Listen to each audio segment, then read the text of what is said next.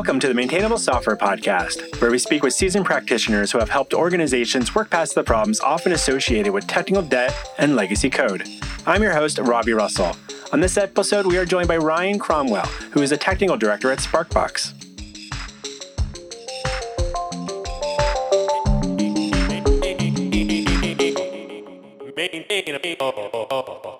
Ryan Cromwell, welcome to Maintainable. Hey, thanks for having me. I'm excited. Me too. So, I was thinking about, as we're preparing for this conversation, and we'll dig into Sparkbox a little bit more in just a bit, but as you reflect on your experience in the industry, at this point in time, what do you believe are a few common characteristics of well-maintained software code? That's a really good question. I think I've changed my opinions a little bit over the years on what that means. I work with a lot of really awesome, smart folks, and I've done that over a fairly long period of time. I think if you're asking me today, if you're asking me now, my answer would probably be, we're building things for business, right? Like it's rare that we're building things for ourselves, or at least at Sparkbox, we rarely are. So if we feel like we can continue to deliver at a pretty consistent, predictable, I guess, if you will, pace, and our clients and our team feels confident that we can continue to evolve software, we're in a pretty good spot, right? That's the biggest gauge I'm looking for.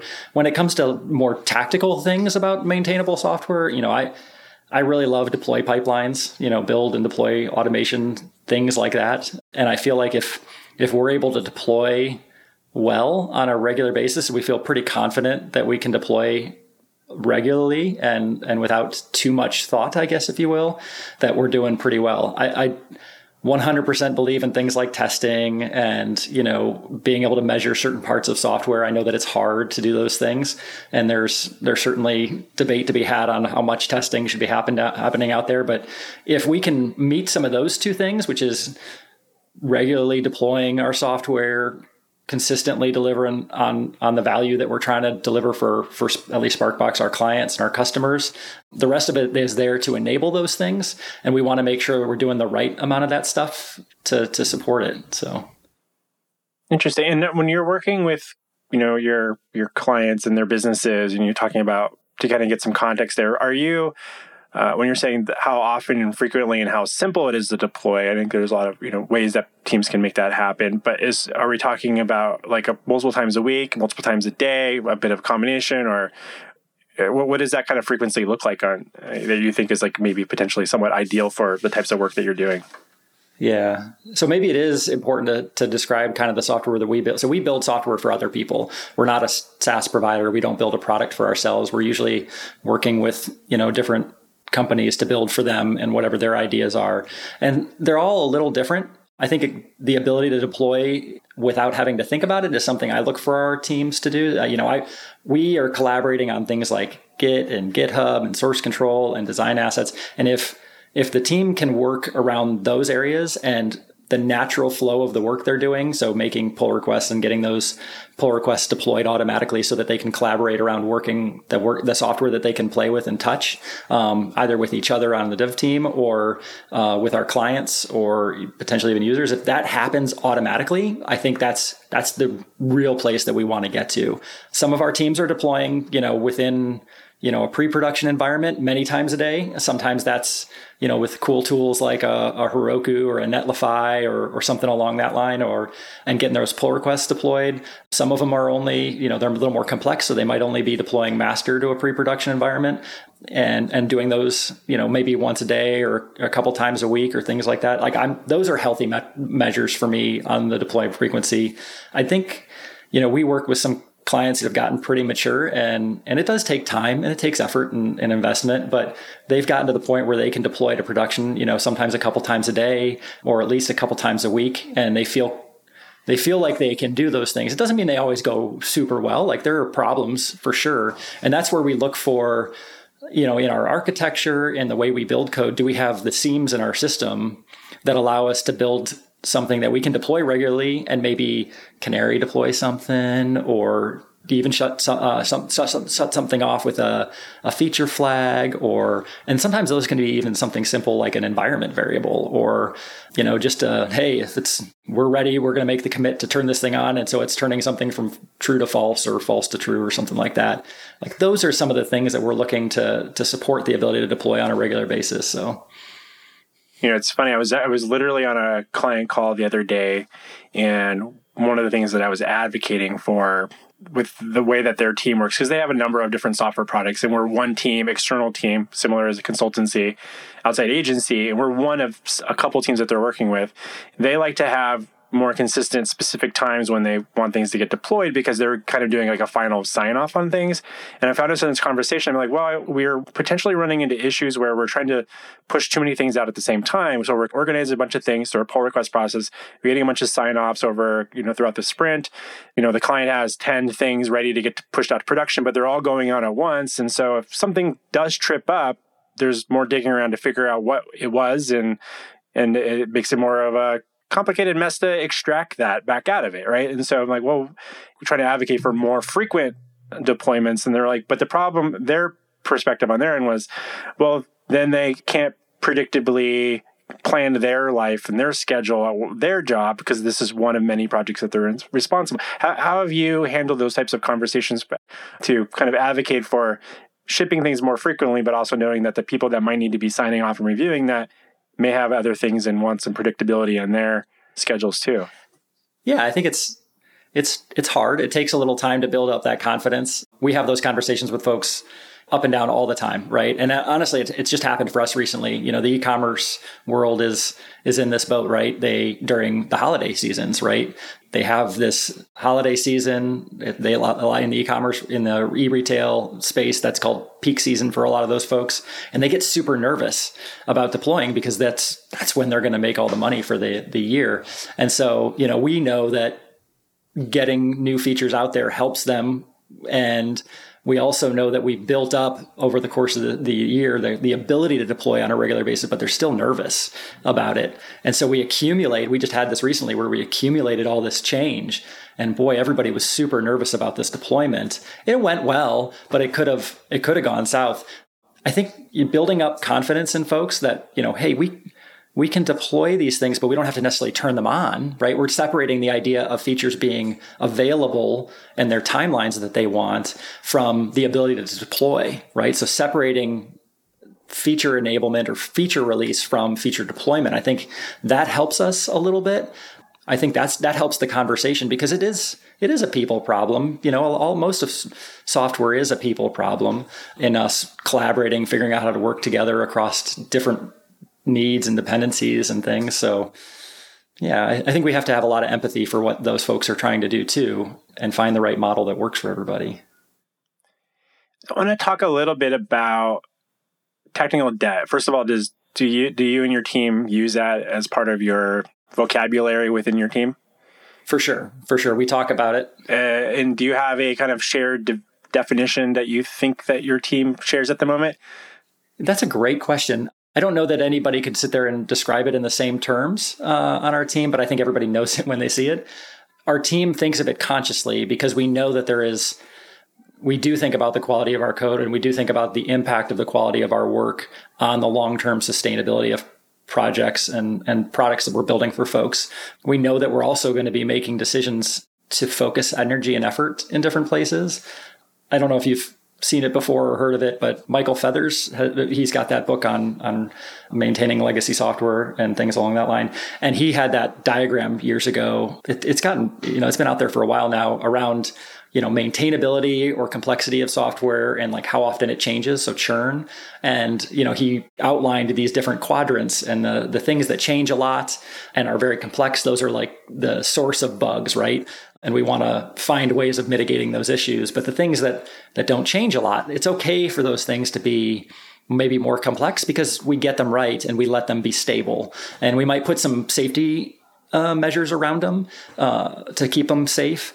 But those types of maybe tech debt when you're not thinking about churn or not thinking about how often this thing changes, that kind of tech debt might seem scary, but it's maybe acceptable in certain situations because of the stability of that code base there. So I think we try to think of it, but we try to think of it in kind of those pragmatic terms that we can accept certain areas where the code base is never going to be perfect, because we don't know exactly how the software is going to change either. And so what could be the perfect architecture could fall apart on us when we try to make a pivot towards a new set of features and find out, well, maybe that wasn't the place we wanted it to go in reality. Right. Do you find that there's often a mislabeling of technical debt by software developers? Like examples where you're like, well, I wouldn't necessarily call that technical debt. Maybe that's bad code. Or where's that distinction line for you? I don't know. I never really thought of it that way, as whether it's mislabeling it. I do think there is a bit of opinion in there, right? And I think that's okay. I'm glad we're talking about it, I guess. Whether or not we're mislabeling decisions, like if they're a conscious decision to make those choices and we still call it technical debt and we're okay with it, I don't really care what we call it, I guess. But I think we could easily call something that works, the best software in the world. Some of it's been working for 20, 30 years. It doesn't have any unit tests. Nobody really thought about the cyclomatic complexity or maintainability. Nobody's running code climate quality on it or ESLint or something like that on it. It's been out there, but it's being used and it's providing a ton of value to somebody. So, it's a hard thing to shove something into tech debt and then assume it's a bad thing. But if it's slowing you down, for sure, let's figure it out. Let's take a quick step back and learn a little bit more about Sparkbox. What types of projects does your team kind of specialize in? And are we talking greenfield projects, existing apps, a bit of both? A little bit of both. I would say more often than not, we're working on new apps. But we have a lot of folks that we work with for a long period of time that what was a brand new project has become, kind of a brownfield project. But I would say that a lot of folks come to us to start new things or to build a thing again, just, scary too. But we do focus in a certain area. So we are almost exclusively building things for the web, right? We don't do a whole lot of native development and things along that line. So it's going to be, certainly we do a lot of the React development. We live in things like the e-commerce space on a regular basis. Vue.js is, certainly popular.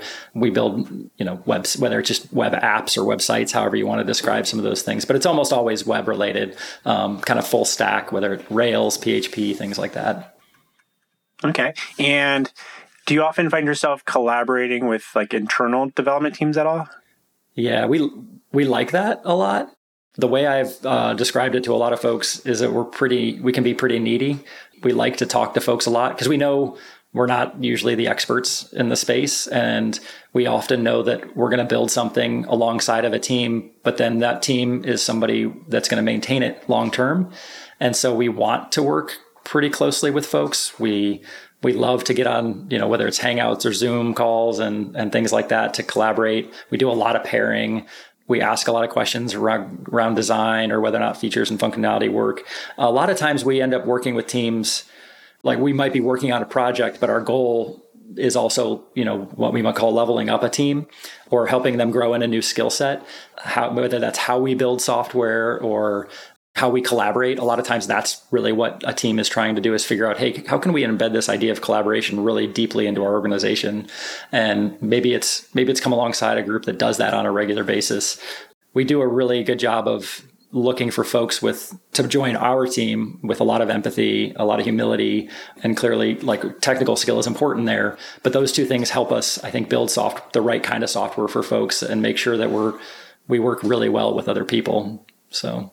Nice. And it kind of sounds similar to some of the types of things that we do as well. And I'm curious about, when you're, you mentioned looking for people that are like technical, like your software engineers and stuff that have a high level of empathy. And, I think sometimes we call those soft skills, which I hear about people calling probably should be called hard skills. As you're going through like a recruitment process, what sort of things how do you find your team trying to like suss that out from people, like to get a good sense of that? We've tried to figure it out in a couple of ways. Hiring is really hard, right? I was just on a Twitter discussion with some folks about like technical exercises, right? And trying to figure out. So whether those are right thing to do or wrong. And I think a lot of the questions that we ask are asking about how folks like to interact with other people. They're asking about how they've engaged in challenging situations.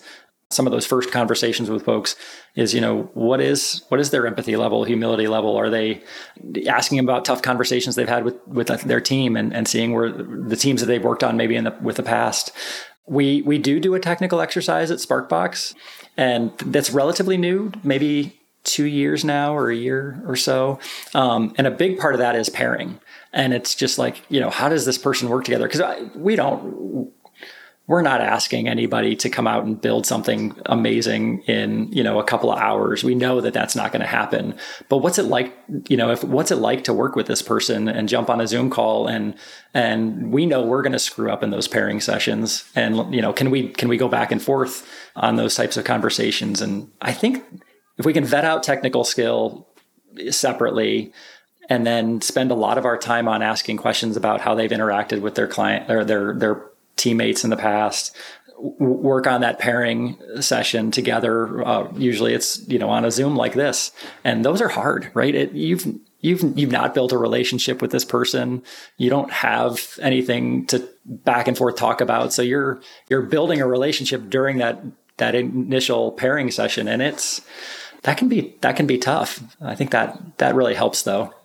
We do a similar process in when we do like our technical interview, and that's not the first. I think it sounds like we have a similar process where our first interview is more of get to know someone, see if they pass some sort of these high level checks on our end to see if this is the right because we're definitely trying to find that someone that we think they're going to be good client facing in particular. And I think there's software engineers, there's like a stereotype that we might, an archetype in our industry of like, oh, someone puts their headphones on and just huddles away in a corner on their laptop or computer and just plugs away nothing but code. They're just constantly producing code. And I think what we know is that most of the time we're talking about what we're going to be working on, and then we go do it. And then we come back and did we get close enough? And then we go make some changes and keep working through that cycle. And it's not something that we always find is easy to identify in people early on, like when you're talking with them. So I think it's always a little bit interesting for those listening that might be curious about maybe applying at a company that's more client services based.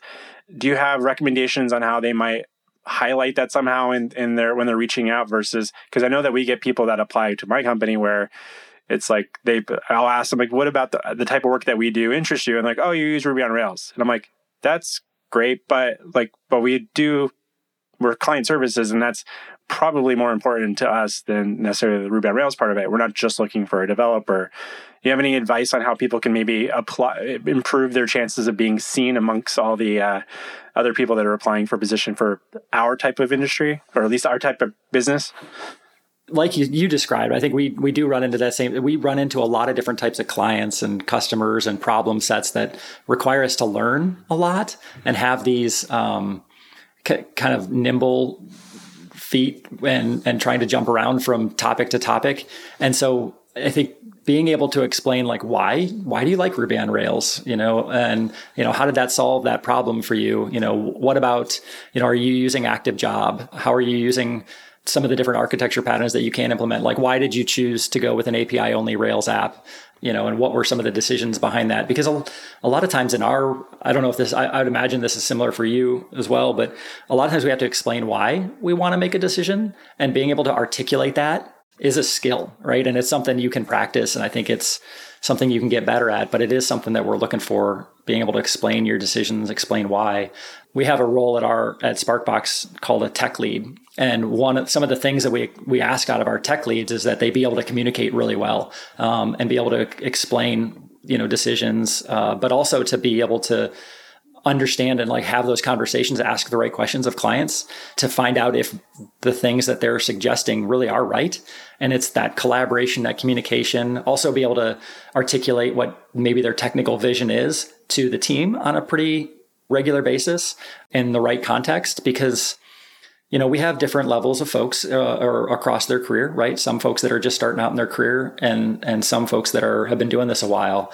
And when you're acting in this role of tech lead and you're working with somebody who's in the midst of working on a feature, right? They need to be able, and that could be our folks, that could be our client, team members that we're working side by side with. You kind of have to help them understand where this thing fits in the grander scheme so that we are building it right, why are we using this, design, software design pattern? Why aren't we super worried about the scalability of this one little area? Because maybe it's not the thing that's going to get used the most. And we're just trying to figure out if this is right. Those are skills that I think that surface in a client services resume better than I can do Ruby on Rails. I'm curious about your tech lead role there in the client services world. Do you have tech leads that are also responsible for producing code? Mm-hmm. Yeah, most of them are. And some, they might not take quite as much of the cards, I guess, if you will, or the features that are going to be built on the project, because they are, when we talk about our tech lead and kind of set the cadence of our projects, we're asking our tech leads to kind of get ready for the next bit of functionality, right? So, we do work in kind of an iterative cadence. We work in like week or 2 week intervals, not quite Scrumish, but close in those ways.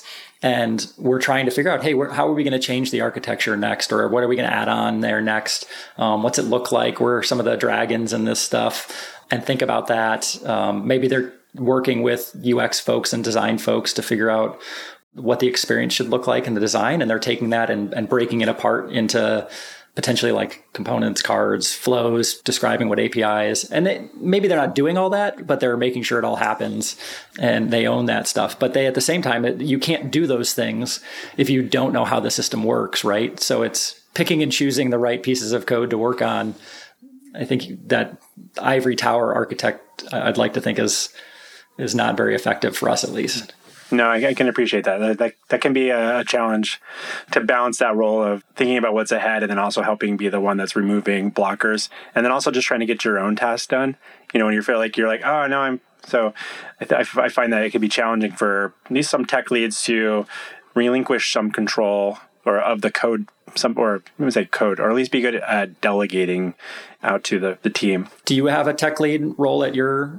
Yeah, we do on every one of our client projects, and we struggle sometimes because it doesn't always work the same for every client project. It's almost like there's some projects where there's maybe a higher level of, maybe there's more stakeholders that we have to interact with, and so the amount of time the tech lead can spend maybe deeper in the code is limited, or if they're too deep in it, then they're not keeping up with the amount of things that are happening. So I think it's just trying to find a good balance there of trying to find that good ratio. And I don't think it doesn't ever feel like we have it exactly right, but it's like, okay, maybe we need to, in the next sprint or two, reduce the amount of time you're specifically coding, like, because we're feeling like we're missing some things in the conversations here, or like, okay, you're feeling like you're idle a little too much. So just, take on some more stuff. But like a recent challenge we had was a tech lead, knowing that the team's really busy, the other people on the team are really working on some set of new features and they're kind of deep, and there's like a bug that pops up that's kind of important.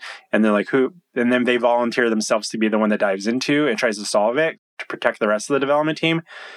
But then they may be losing a half a day sorting that out and then not making momentum on the things that are needed to get queued up for next week. So those types of challenges, I think, can be difficult for a tech lead, but it's also part of what comes in with that role. And so I think it's an interesting education thing about trying to reframe your expectations, or also knowing that a lot of tech leads, they were software developers, they are software developers, and now they're in this slightly different role where they might not attribute those conversations and that collaborative work as the same as being productive, or like the only value I have is when I push some code.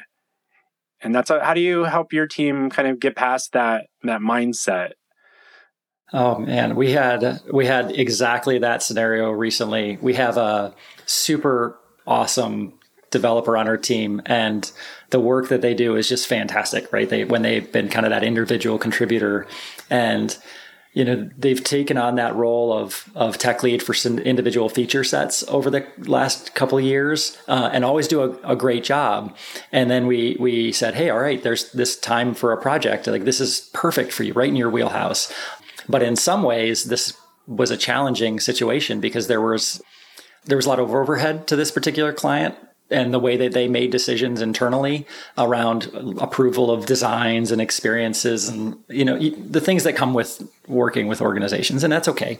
And so he ended up spending a lot of time in meetings on this particular situation, and he was getting frustrated. And I can understand that, right? You want to be able to make progress, but, it can be a challenge to make that transition from I work cards, I move them across the board if you're using something like a board or whatever. And I get, my value is in shipping code. And it took a while and it took a little bit of experience. But then I think what we saw as we had conversations together about what this experience looked like, they started to see that by doing those things, the team was able to do incredible work, right? Enabling incredible work across 4 or 5 folks that even if he would have just been an individual contributor there, that wouldn't have happened. He may have been able to move plenty of his own cards, but the software that we were building as a team, because of his efforts in understanding what the client worked on and things along that, and we were eventually able to have this conversation that maybe your role right now is to help them realize the impact of their internal decision-making process on our ability to make progress. And if we can fix that, you can start lowering the overhead of making progress. And now all of a sudden we can unlock the team, right? So your goal, unlock the team so they can go do great work and you go solve this problem over here.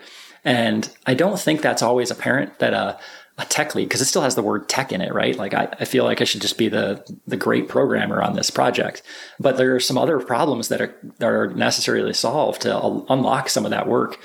And I think a lot of that is just one-on-one conversations, judging what each individual situation needs. As we've grown, we've been trying to build out kind of guidance for what career ladder stuff looks like, what certain critical roles look like, building that up and having those situations come up and just kind of outlining them almost like an internal case study, a couple paragraphs to say, hey, this was a project.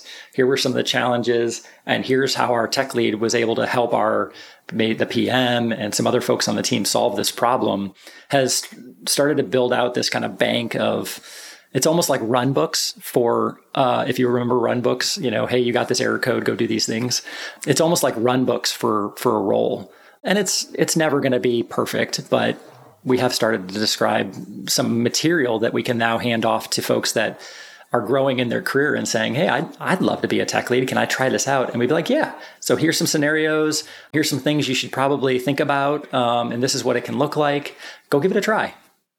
I feel like that's been one of the roles that's been the hardest for us to keep revisiting and redefining and updating in some ways, because not everybody's immediately a natural fit for that. And there can be, I use the word like sense of entitlement because you've been around longer in some ways, but it's doesn't always play to someone's like communication strengths. And that can be a challenge. And it's hard for them to get away from that sense of being like, as you're saying, like you shipping cards, pushing features out, shipping code, or just even solving those little riddles in code and seeing that the thing worked on your computer throughout the day. You don't get that luxury as a tech lead in the same way. It's like it takes a while for the things you're doing to pay off, and so trying to help them understand when their team is being successful in pushing stuff, that's when you're part of that. You're not on the sidelines necessarily. You're like helping coach them in a way, and removing blockers and things like that. And I like that the phrasing around you're there to unlock the team.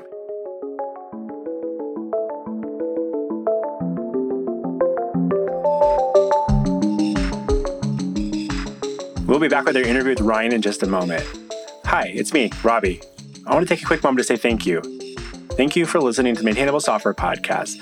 Yada, yada, yada. Are you listening to this while you commute to work? Maybe you're listening at the gym. Maybe you're listening while you're trying to fall asleep. And I don't know that I have the voice for that, but I'll try really hard to talk slowly. Whatever it is. If you're finding these conversations valuable, please consider sharing links amongst your peers and or writing a review on Apple Podcasts or Stitcher. Also, do you know someone in the industry that I should be speaking with and having on the show? Send me an email to Robbie with a Y at maintainable.fm. And now, back to our interview with Ryan Cromwell.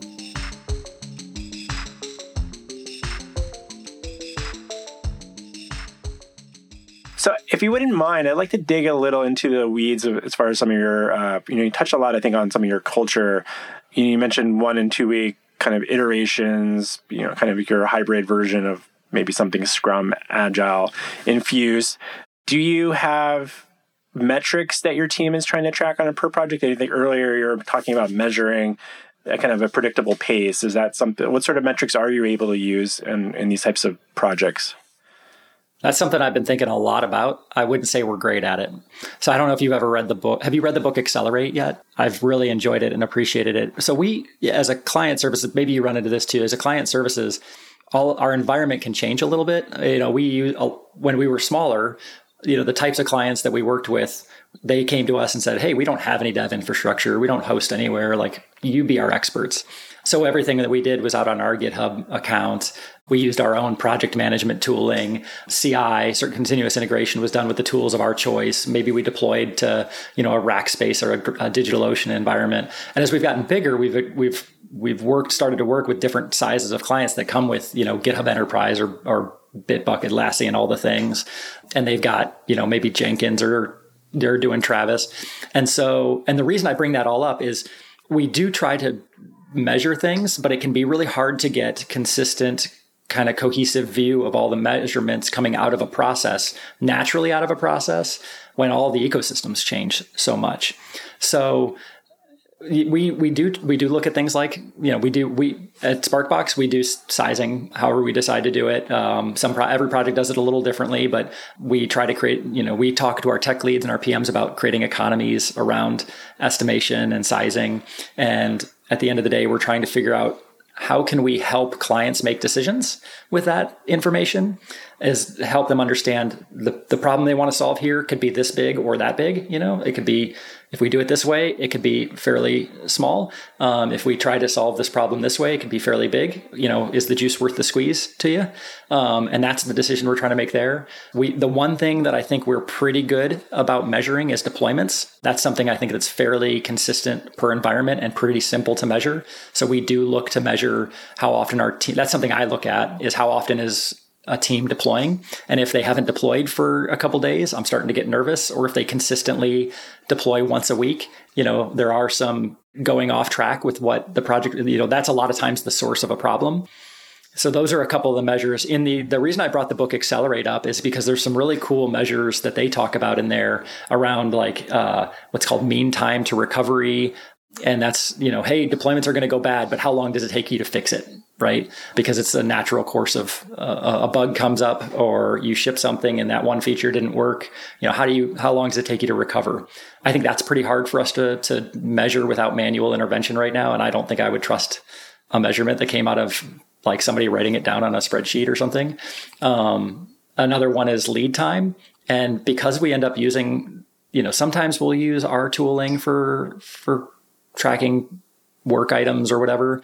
And sometimes we'll use different client versions. It can be really hard to get that across our entire organization. We're still thinking about it. We're trying to figure it out. I'm curious, what do you all try to measure?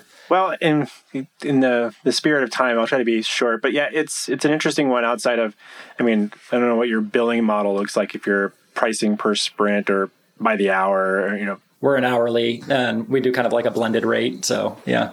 And we do hourly as well. And it's like, obviously probably one of the curses from my perspective as being a business owner in this world is like, well, that's a challenging one to constantly be talking about hours all the time, because it's not what our clients want to really talk about, but it's easy for them to compare price points on hours and stuff like that. But without going into all that, but things about, the things that we're tracking on our team is thinking about, when our development team's coming together, we've tried to come up with some scorecard type metrics that we can at least report on things that are kind of getting a sense of how the health of us across all of our projects. And it's been a little bit more difficult to do it on a per project basis. And I think that's one thing that I've been able to try to do is see if there's like, okay, what sort of leading and or lagging indicators might there be? Like how many pull requests have been open for more than a week or more than a couple of days? Things like, I forget the exact number we're looking at right now. Or how many rejected pull requests have happened, or things related to like making sure that, because part of it's also reminding the team that these things are important. So trying to think about like are things getting blocked somewhere in the process. We're not doing anything like tracking the number of deployments, but a lot of our metrics are more around like trying to identify if there's things stuck, or how many times in the last week or two did we have a really big incident. And so like, hopefully that way we at least have a conversation. Was there once like an incident, like a major outage that required someone to write up an incident report and, document that. And maybe we need someone to share a little story about that. So it's things like that, just to kind of get a sense of like how things are going on that level. But I think when it comes to our particular projects, we're trying to figure out, because I think we have a similar problem with different tools. And like, do we use our Jira or do we use your Jira? And like, if we use yours, then and so it's like, what's the velocity look like on this project when we may have more people on the project versus less people? And does that number look worse because we someone was on vacation for a week. So trying to come up with a good way to like manage that in an effective way. So I'm curious about that because we're trying to figure some of that out ourselves too. I like the scorecarding idea. That's really interesting. And I love the PRs, right? Measuring rejected. There's a couple of tools out there that'll help you kind of analyze those things. Have you used any of those or tried any of those? There's been a couple. We've not dug too deeply into it. I mean, I know we've looked at stuff with like Code Climate to get some, stats on things related to how things are getting scored. As you mentioned that, how many builds are failing is another one that we do track. So how many known builds might be failing. But yeah, I think that, those are things we're trying to find. And we're trying to even at some point get it down to more of a per project level as well. So, but it's just like at a high level when our development team all comes together to chat, like here's different people are assigned from having to go find those details. So it's not all me as the person that heads up the development team right now to go track that down myself. So everybody pulls those numbers together and we all report on it. And then we talk about things if there's too many of something like, okay, we've got more than one failed. Like we don't want any failed builds, but sometimes there's like, well, there's that one that was broken when we got it and it's still failing. And so we're working on getting that to pass at some point. So I was just kind of curious, when we go back, tailing all the way back to maintainability of software, are there some measures, like some empirical measures we can get out of the source code itself? And, whether it's stuff like that Code Climate Quality has and aligning, like, can we do any correlation with things like PRs that get blocked or rejected? Or that'd be super interesting stuff beyond my pay grade. I think I'm not a stats guy, but no, me neither. So, as your team is approaching a project, you touch a little bit on the tech lead. How much emphasis do you put on planning before your team dives directly into some code? Yeah, this comes up a lot because we are, as a client services, we're starting projects all the time, right? And so figuring that out, we have this idea of a discovery that we do here at Sparkbox, and it's like, some people call it a sprint zero or something like that. But a lot of times we'll go in, we'll do some interviews of stakeholders, maybe some user studies or something like that. Almost all the time out of those things will come with like a tech strategy. And depending on how big or small we kind of imagine the ultimate goal being, those can take a couple of days to a couple of weeks. Our goal is to get our strategy and like a medium-term strategy in mind, knowing that things will change. We're going to learn more tomorrow than we knew today, but get that in mind so that we can get our team off and kind of get a roadmap for them to start. So, we've got one where we did about a half-day discovery like a couple days ago, and the team will really start in earnest, at the end of this week or early next week. And it's a lot of foundational stuff, getting GitHub set up, getting builds set up, and, things like that. While some of that stuff is happening, our tech lead can kind of sit there and start to think about, what are some of the data contracts that we're going to have if we have some integration with other systems? Our design and UX can start to think about what the overall look and feel is going to be, and maybe focus on the first set of features that we're going to build and decomp that, turn it into cards for like components and things like that. So we do try to get in there, we don't want to have the full thing estimated. We don't want to have, designed out. We know that the design is only going to work once it meets the medium that we need, which is the web, and it's super squishy and stuff. So we don't want full fidelity comps, but we want to get an idea. Are we heading in the right direction? And then we'll just, let's get in there and start building things out. So it's pretty clear. It sounds familiar. I'm always curious about how teams are navigating of like just enough design to give some clear direction. Cause I also, if it's been my experience that sometimes you might outline a feature and then kind of throw that over the wall to the development team. And if they don't have some maybe visual representation of that, they're looking at a blank canvas and be like, all right, well, I guess I'll make my best effort here. And then sometimes that results into some pretty clunky things that sometimes if there's not some direction there from someone that's thinking about the end user a little bit more specifically as their role. It sounds like you folks are thinking about that pretty early on with your UX roles. Yeah, that's somewhat new. We've had UX as part of our organization about 2, maybe 3 years, but it's been a big topic as of late. And that's more than just like human factors style UX. It's more about UX research and understanding how we solve problems. Our design team, our front end design team, actually they're all developers, so they're everybody that's on our design team will work in HTML, CSS, and some JavaScript, right? So the reason that's important is because they're also that our UX division is a part of our design group. So those folks work really closely together, and a lot of our front end design folks, have become very good at executing on UX and asking the right questions, and they can implement that in the browser too. They're not just working in Figma or Sketch or what have you.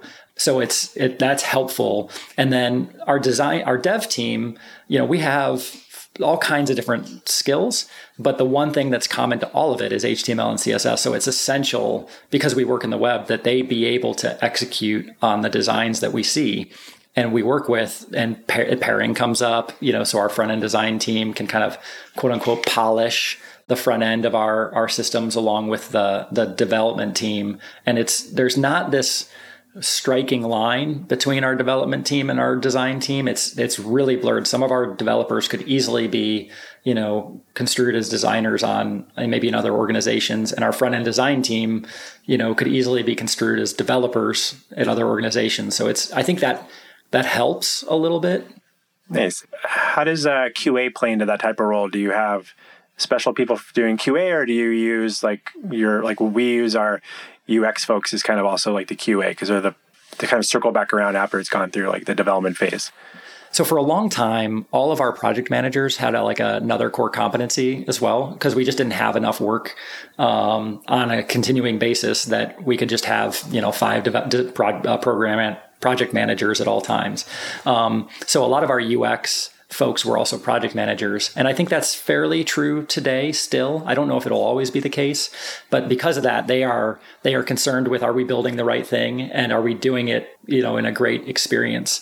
So they do come in that role. We don't have a specific QA group or department. I think what we've found is that everybody has to care about it. And at the end of the day, if we're thinking about things like, are we having a lot of bugs or showstoppers and measuring some of those things, or caring at least about those things, everybody, it's almost like that DevOps model was just kind of ingrained early, that we all kind of care about whether or not we're shipping the right thing. And there's nobody out there that is, the stopgap. Right. I think you made some good points there earlier on about when we're talking about maintainable code, but also to getting a sense of how your organization approaches new projects, and then always focusing a little bit more on the business value of those organizations. For those listening, that might be part of a team right now that feels like, they've been requesting permission to work on some technical debt issues for a while, and they're not feeling like maybe their stakeholders are listening, or maybe they don't care because they've heard not right now, maybe a few too many times, and they've given up asking. Any advice on how they could maybe reopen that conversation today? Yeah, I think it helps to think about the impact that it's having on the ability to deliver new functionality. It's not always fun, but measurements data tells a lot.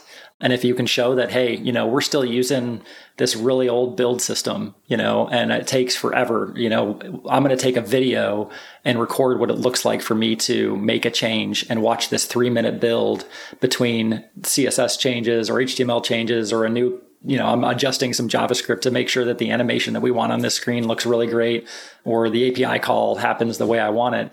If you've got like a 3-minute build, record some of that, take QuickTime or whatever the tool you have, show that and do that in a demo. And, let them know that these are dollars that we're flushing down the toilet there, and then there's most likely the areas of the code base that you're frustrated with are also the ones impacting the ability to deliver functionality to customers.